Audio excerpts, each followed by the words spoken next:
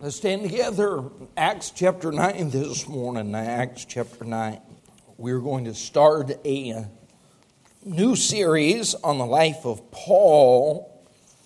I don't know of a man in all of God's Word outside the Lord Jesus Christ that's influenced my life more than Paul. Acts chapter 9, verse 1.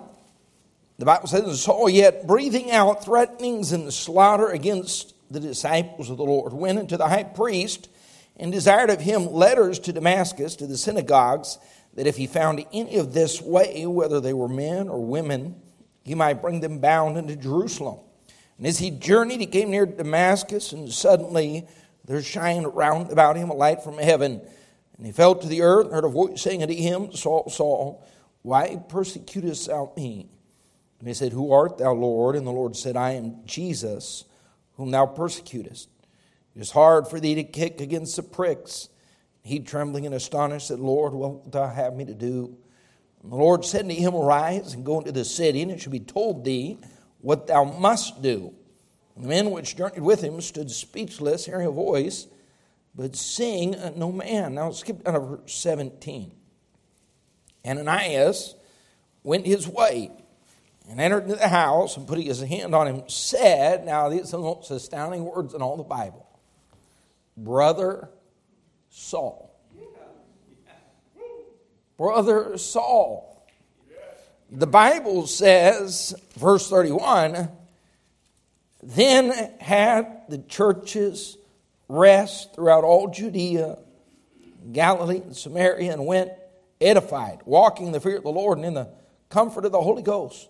They were multiplied. When Saul became Brother Saul. What a moment.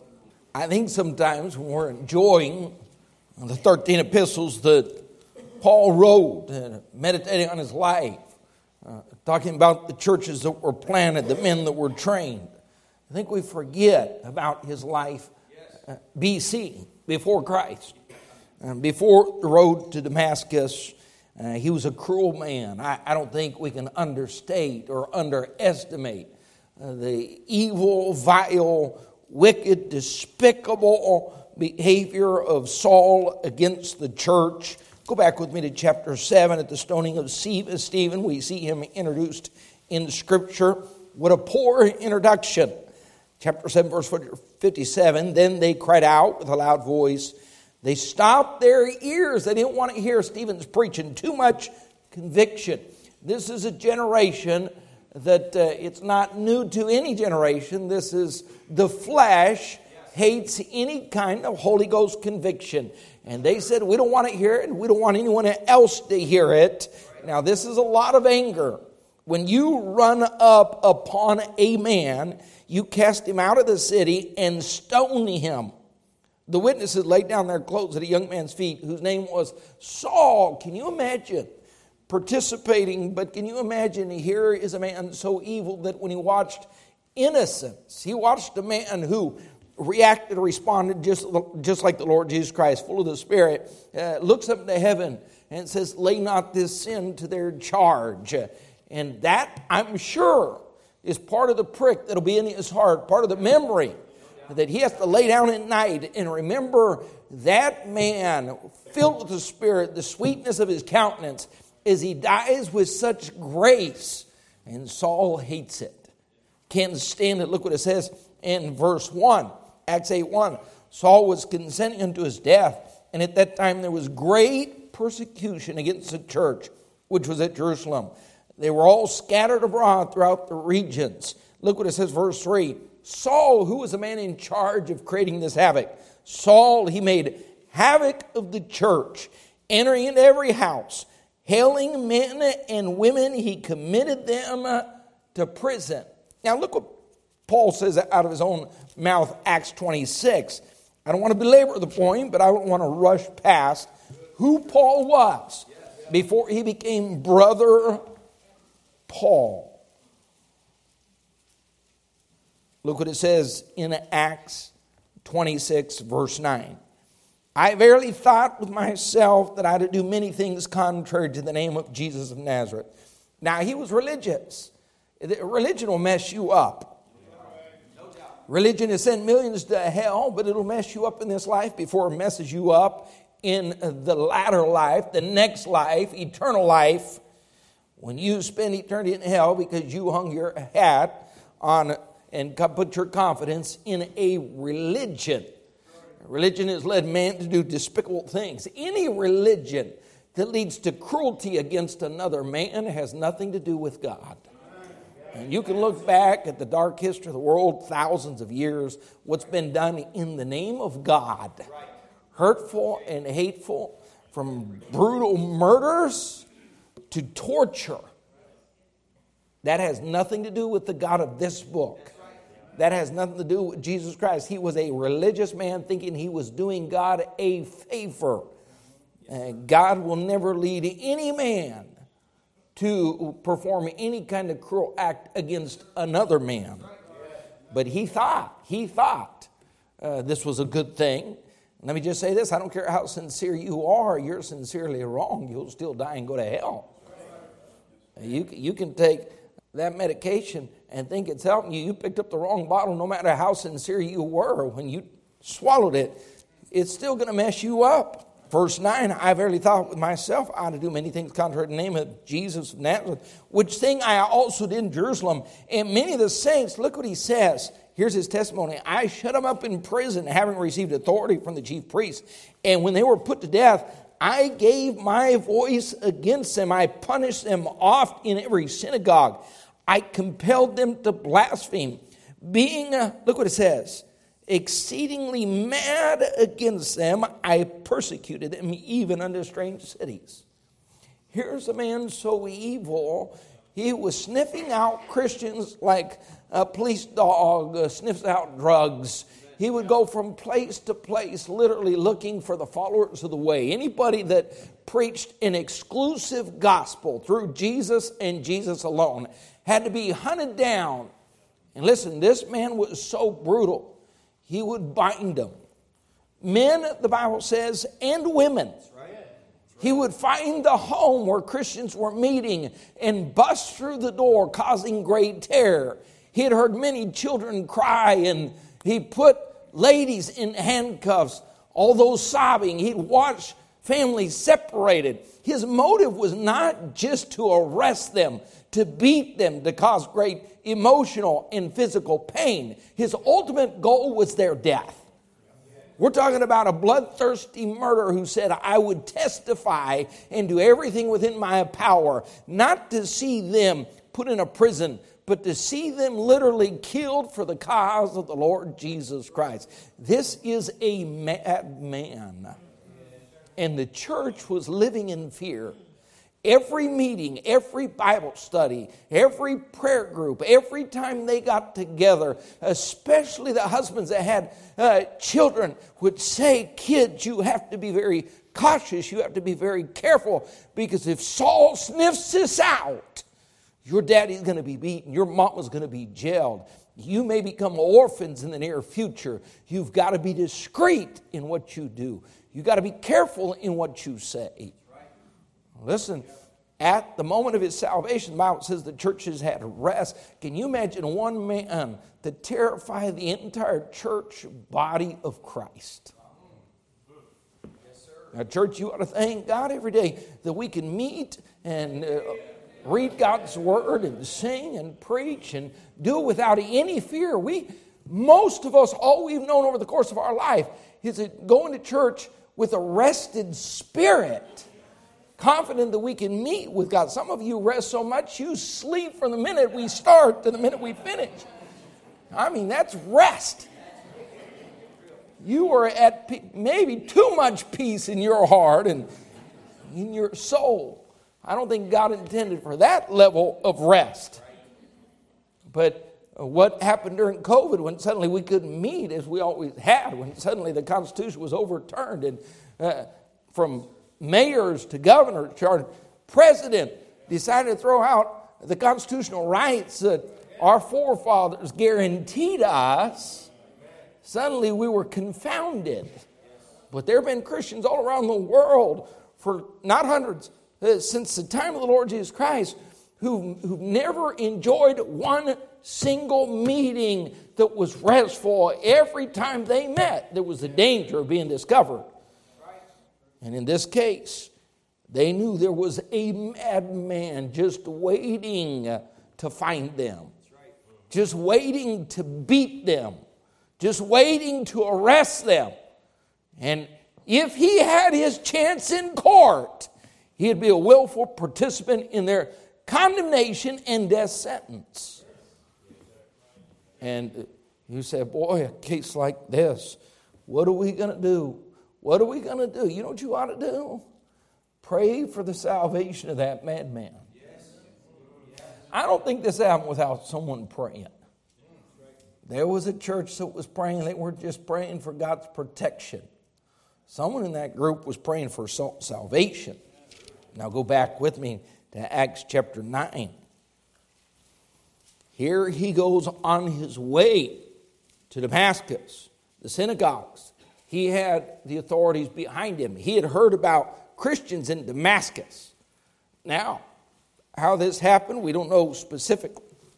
But someone had come to Jerusalem and heard the gospel, gotten home, and there was a body of believers there that were meeting. Saul heard about it. Word came back. He said, I got to break that up. I got to tear that down. We don't need anyone preaching Jesus Christ, salvation through his name and his name alone. Look what it says as he journeyed, came near Damascus, verse 3. Suddenly there shined around about him a light from heaven, and he fell to the earth and heard a voice saying to him, Saul, Saul, why persecutest thou me? Now the Bible tells us this light was brighter than the light of the sun. And as he looked at me, anybody here ever looked directly into the sun? The light of the Son of God was even brighter. And he comes off his high horse. You know why there are people sitting here still never been born again? Because they're riding on the high horse of their religion. And God's going to have to knock them off. And here he comes, so proud of himself for his wicked life. You know what this world is? This where you can't fathom it. But you look at them, they are so proud of themselves. No matter what they've achieved in life, the deceitfulness to get there and the hurting of people to arrive at that place and the twisting and the lying and the cheating and the adultery and the fornication and everything they did to become who they are, and they're proud of it. And God said, I'm going to knock you off your horse. You know what keeps man from getting born again? Pride. You have to humble yourself and admit you're wrong. And come down before an almighty God. And he doesn't even recognize who Jesus is. You got to be introduced to the Son of God. And God's going to show up here. Now, here's what we see happen in the midst of all this bright light. Verse 7 says, the men which journeyed with him stood speechless, hearing a voice and seeing no man. They were hearing noises, but they didn't see Christ, and they didn't hear the word that was given to Saul directly. And here's what we see in this chapter. When it comes to salvation, this was very personal. God met with him personally, and here's what salvation is about. Those of you who got born again, there may be 300, 400 people gathered together in an auditorium, and the word's being preached, and you think in a very general way. But when God comes, he will talk to you personally, and I've seen it hundreds and hundreds of times over the course of my life. When God gets the attention of a man or a woman in a church service, it gets really personal. Everyone else just seems to be enjoying the service, but there's that one under Holy Ghost conviction. Great sweat begins to pour off their head. Nervousness. The Holy Ghost to God come down to arrest them. Saul, why persecutest thou me? Oh, the patience of God. Why didn't God just take Saul off the planet? Why did God even bother to get the knowledge of the Son of God to this evil, despicable man? That's called the grace of God.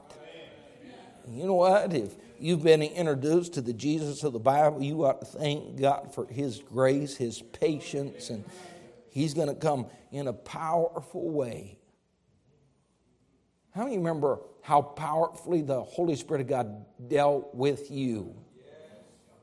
How personal it was to you. Now, someone would ask, others, have you had a Damascus experience with the Son of God? Well, if you've been saved, listen, if you haven't had one, you've never been born again. Everybody's salvation experience is a little different. It may have happened in your home, church, job, car. Maybe when you were young, maybe Vacation Bible School or junior church or a Christian school, a chapel setting, a camp or conference. But whatever the case, God came down and powerfully, personally grabbed a hold of you and twisted your heart and opened your understanding. And here's a question. It is hard, he said, it is hard for thee to kick, verse 5, against the pricks. You know what the unsaved man does? He kicks against the pricks. Now, here's a man that had sat there at the stoning of Stephen. He had seen, now you cannot watch a murder committed and sleep that off the next day. We're not talking about lethal injection. We're talking about people in anger throwing the heaviest rocks they can find to crush the skull of another man. As his teeth come out and his head caves in and blood runs out of his mouth and he takes his last breath. That image stayed on Saul's heart and mind. The cries of those children, the sobbing of those mothers as he separated those families and cast into prison, as he watched people receive the death sentence for their faith and respond with such grace. All of that at night. Now, here's what man does when there's any kind of conviction. You watch people send a church service that aren't born again, and here's what they'll do. They've got to avoid conviction. So suddenly, they didn't sing a single hymn, but they got to pick up a hymn book and start meditating on a song. Not that they're reading it, they just got to find a distraction. They got to talk to their neighbor. They got to fiddle with whatever their hands can find to fiddle with.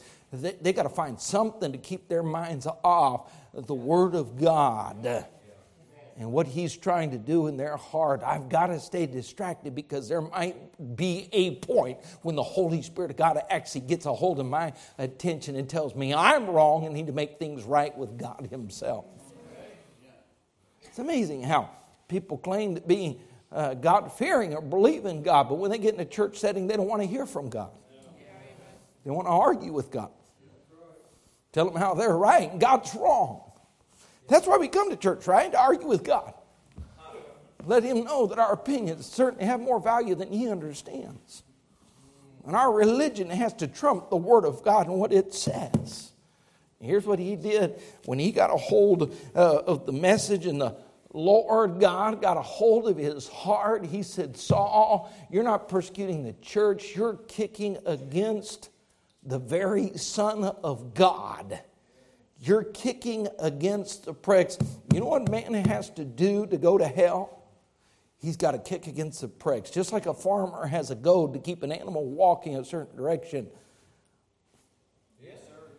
God says, I want to direct you towards eternal life, and there's going to be pricks in your life. Now, you can go to hell if you want, but every man that's ever walked this planet has had to kick against the pricks that God has established in life, and the Holy Spirit has provided us in order to keep us out of the lake of fire.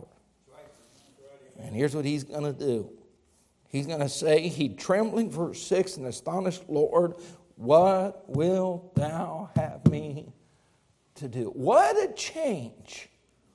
Oh, this is humility. From pride said, this is what I'm going to do, God. And let me tell you what I'm going to do. I'm going to get baptized, and that ought to be good enough for you. And I'm going to join this religion. I'm going to keep the law, and I'm going to do what this man or this priest or this religious authority.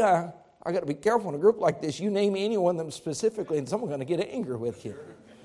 Some man-made position that suddenly told you their opinion, and because they have a robe, amen, they wear their suit coat backwards. Wear a necklace with a cross on it. Suddenly they have kind of spiritual authority to tell you something contrary to the Word of God. And he'd been living his whole life contrary to the Word of God. But listen, when you have a front-end collision with the Holy Spirit of God, something's going to change. You're not going to walk away from this the same. He got born again. And now here's what we're going to see. Repeatedly, Paul's going to give a testimony because he has a clear testimony of a moment of salvation. There was a time, there was a place, there was a clear understanding of the gospel. There was a turning from sin. Lord, what is it? I humble myself. And from this point on, he is a drastically different person. So let me ask you this morning before we move forward. Do you have a clear testimony of salvation? Now let me ask you this. If someone comes up to you and asks you about your moment of salvation and you get angry, you're not saved. That ought to make you happy that you get to share your testimony. If you can't go back to a place and a time and a moment in your life when you understood and came under conviction and cried out to God for mercy, you need to get that settled today. I don't mean this week or this month.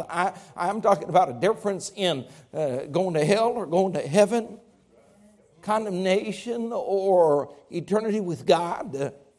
Boy, you certainly want to get that settled. But here's what people do. When they don't have that and someone brings up the subject of salvation, they get nervous or someone asks them to share their testimony. They get angry. I'll tell you what needs to happen. You'll have a peace and a joy in your heart. Anybody asks you about your salvation and you're a born-again child of God, you can't wait to share that with them.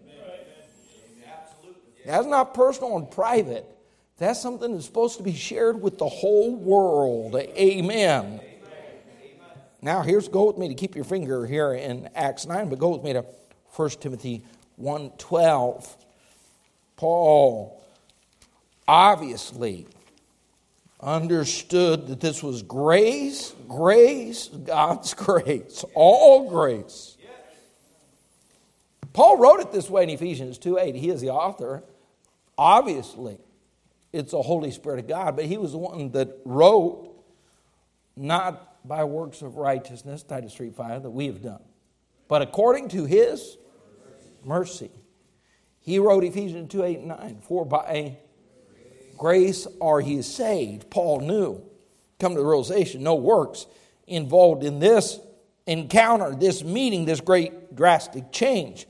1 Timothy 1:13, who was before a blasphemer or persecutor, injurious. But I obtained what? Mercy. It's all mercy. No works. Paul never states his confidence in a work or any work to get him to heaven. He said, I did it ignorantly in unbelief. And verse 14, what's he say? The grace of our Lord was exceeding abundant with faith and love, which is in Christ Jesus. Boy, anybody clamoring about anything besides grace is a helpless fool. To raise your hand and say, God, I've done something to make you smile. You have no idea who God is nor who you are. There's nothing in your flesh that can make God smile. He understood it was all grace, saving grace. It was enabling grace. Look what he says, verse 12. I thank Christ Jesus, our Lord, who enabled me. Yes. Now, would you think about this for a minute? We're in church, and everybody here all dressed up for God's house and carrying a Bible and hair combed and looking like you're God's finest. But what if we rewound your life story? Put it on the big screen. What if we just talked about those prime years of youth? When you were 16, 17, and all the good and godly things you did. What about if we talk about your college days?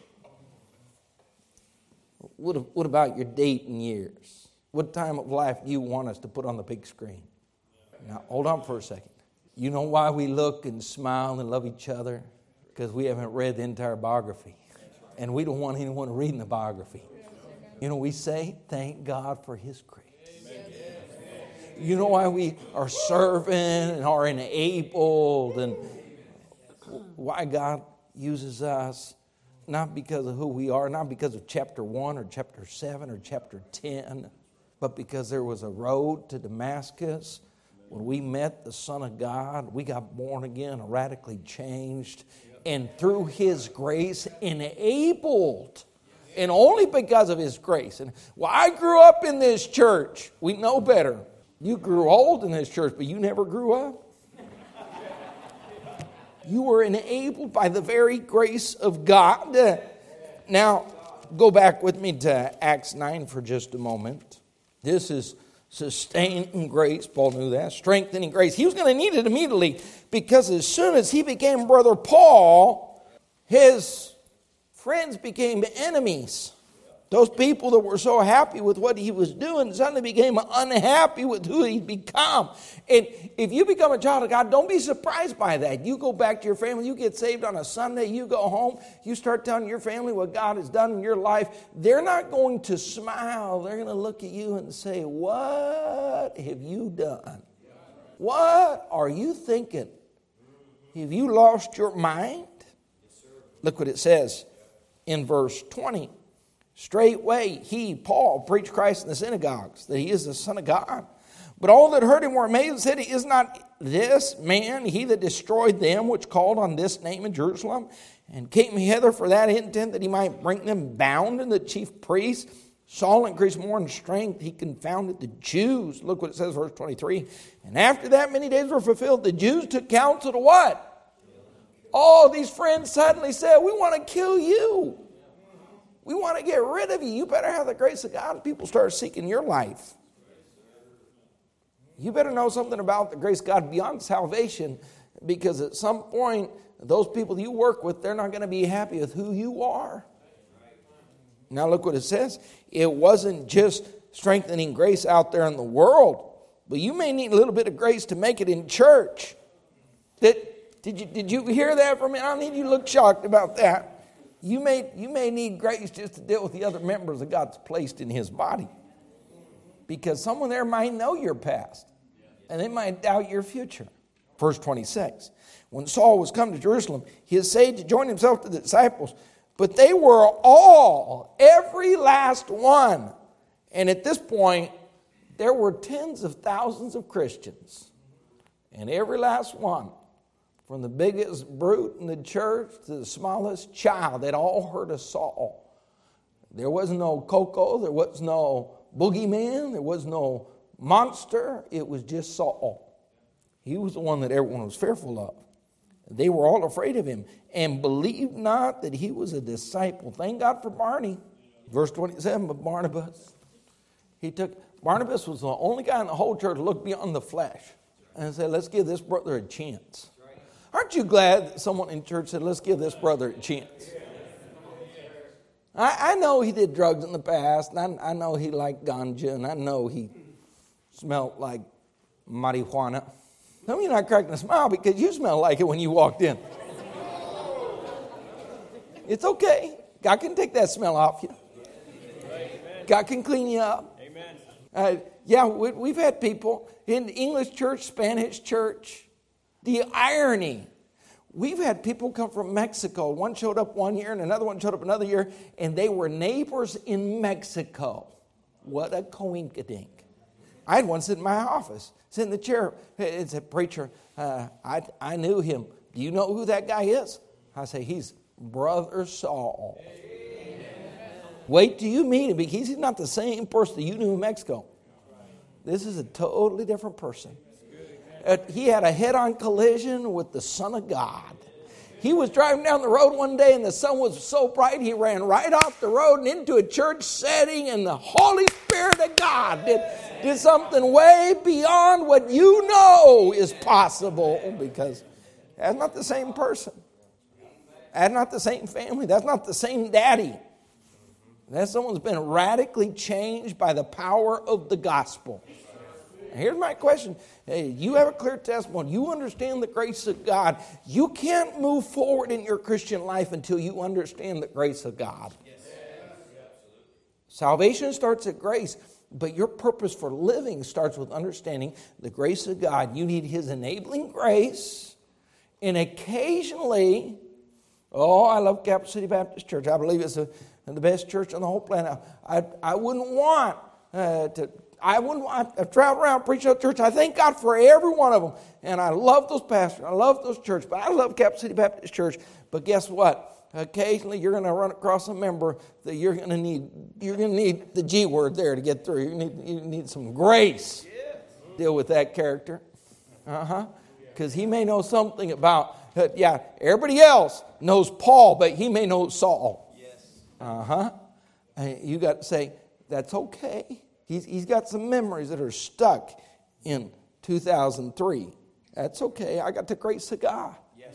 And if you're getting your T-shirt all twisted up, you need to get a hold of the grace of God. And you say, God, give me the grace to overcome this. I don't have to live frustrated because they knew Mr. Saul and they're still trying to decipher about this brother Paul business. Yes, Acts 9, look what it says, verse 6. He, trembling and astonished, he said, what? Lord, what wilt thou have me do? Now we understand this starts with salvation. The first thing he'd have you to do is come confess your sinfulness, your need for God, and get born again. That's the first thing. Thank God for Ananias, who was also fearful. But God revealed to him his purpose for Saul's life. Look what it says in verse 15. But the Lord said to him, go thy way. He is a chosen vessel to me to bear my name before the Gentiles, kings, the children of Israel. And I will show him how great things he must suffer for my name's sake. But he just didn't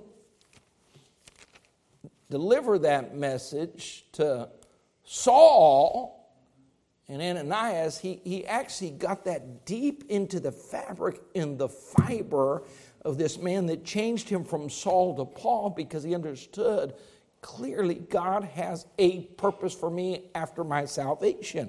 Look what it says in Acts 26. Verse 15. And I said, who art thou? Paul sharing his testimony. Who art thou, Lord? And he said, I'm Jesus whom thou persecutest.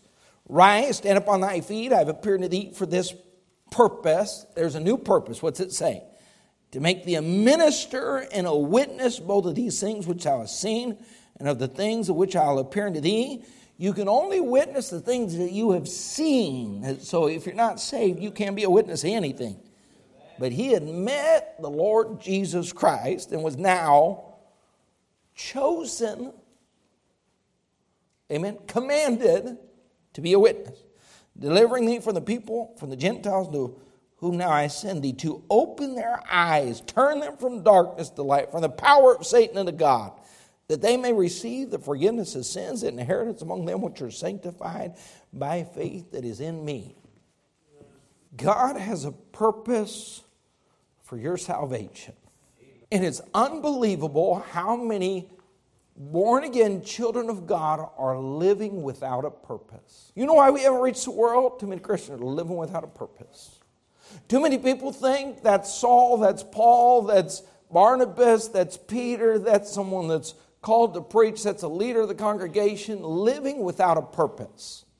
Now, here's the problem. God developed you to be successful in your purpose. God didn't make you to be a failure. Now, what God did, he did you a favor, he created you, he put you on this planet. Every man's ever been born. Now, I want to see two different things. If you were born on this planet, you were born with a purpose. You were born in the image of God.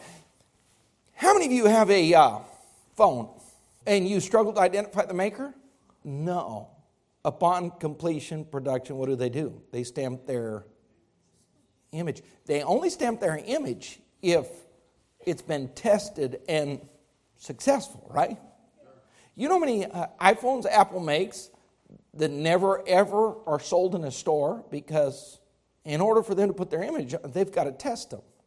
If it doesn't receive voice messages, if it doesn't make phone calls, if it can't receive or send a text, they're not going to stamp their image on that.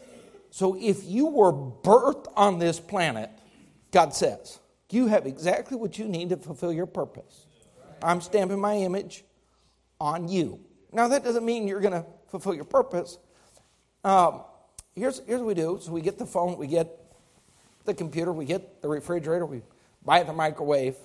And one of the first things we do when we get it, we open it up, we put in the chip, we turn it on, we plug it in, We put it to use. And we take that manual, we either stuff it in a drawer or we throw it in the garbage can. And every single one of us has a device that's never truly fulfilled its completed.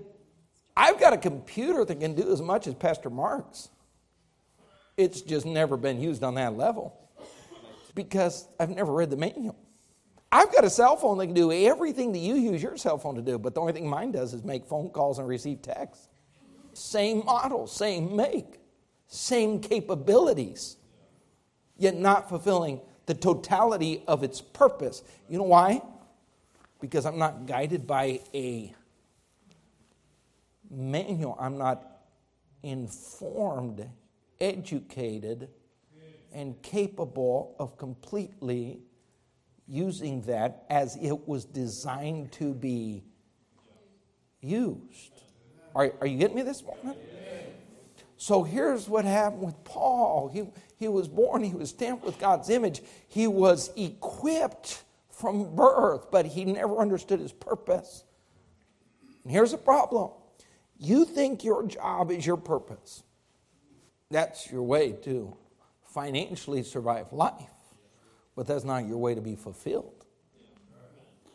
God has a purpose for your life. And Saul had lived the entirety of his life up to this moment without ever fulfilling his purpose, still stamped in the image of God.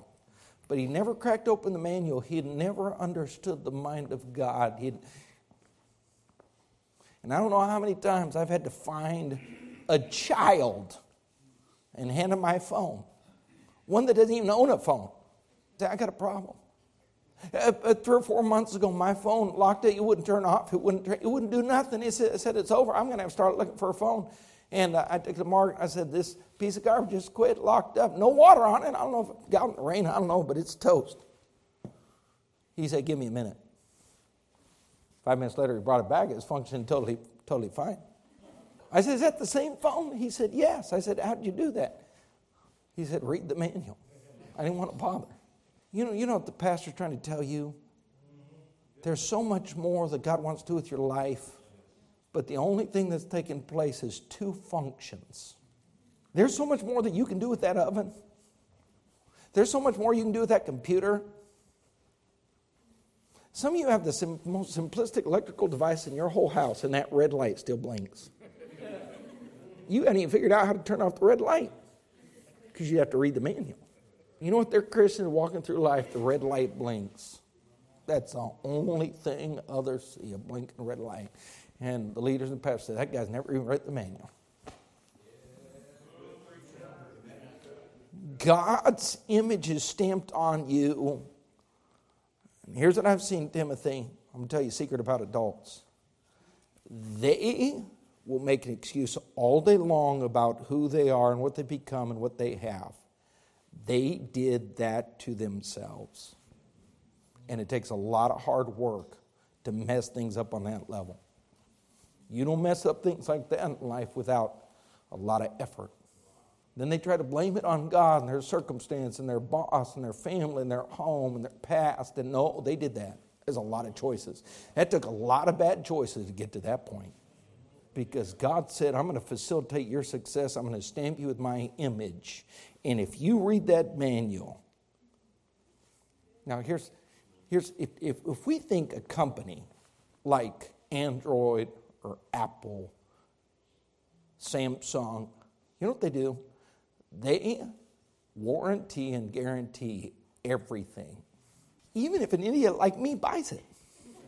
Because that guarantee isn't based on the stupidity of Adam Thompson.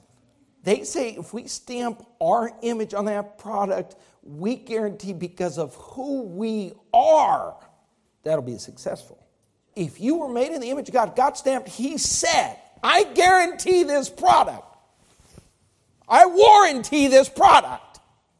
Now, you know what breaks the warranty of the guarantee? If you take that computer and you put it in the middle of your pool for the next 3 days and say, this thing just quit, they'll say, you're the idiot that ruined the future of that computer. But when we gave it to you, it was totally functional and guaranteed to work perfectly. And church, you know what? I think the message coming across way too clearly this morning. So we say, how is it that Paul turned out so successful? He read the manual. Lord, what wilt thou have to do with me? What do you want me to do? What would you have me to do? I'm going to completely surrender because I want to be successful for your great name's sake. You know what we have in the church? People that never even checked out God's purpose for their life. No desire to fulfill His plan. God, I'm going to tell you what I'm going to do with this computer. God, I'm going to tell you what I'm going to do with this phone. The limitation of that phone depends upon the limitation of your knowledge. The limitation of that computer depends upon the limitation of your knowledge. And if you're not interested in using it to the full extent of its capabilities, that's on you. And God said, I gave you a life, and I gave you a brain, and I gave you youth, and I gave you energy, and I gave you 80. And I did everything, and I stamped my image, which means I said I will warranty this product if it is used according to my purpose. Success is a guarantee. You know what man says? I'm going to jump in the pool and blame it on God.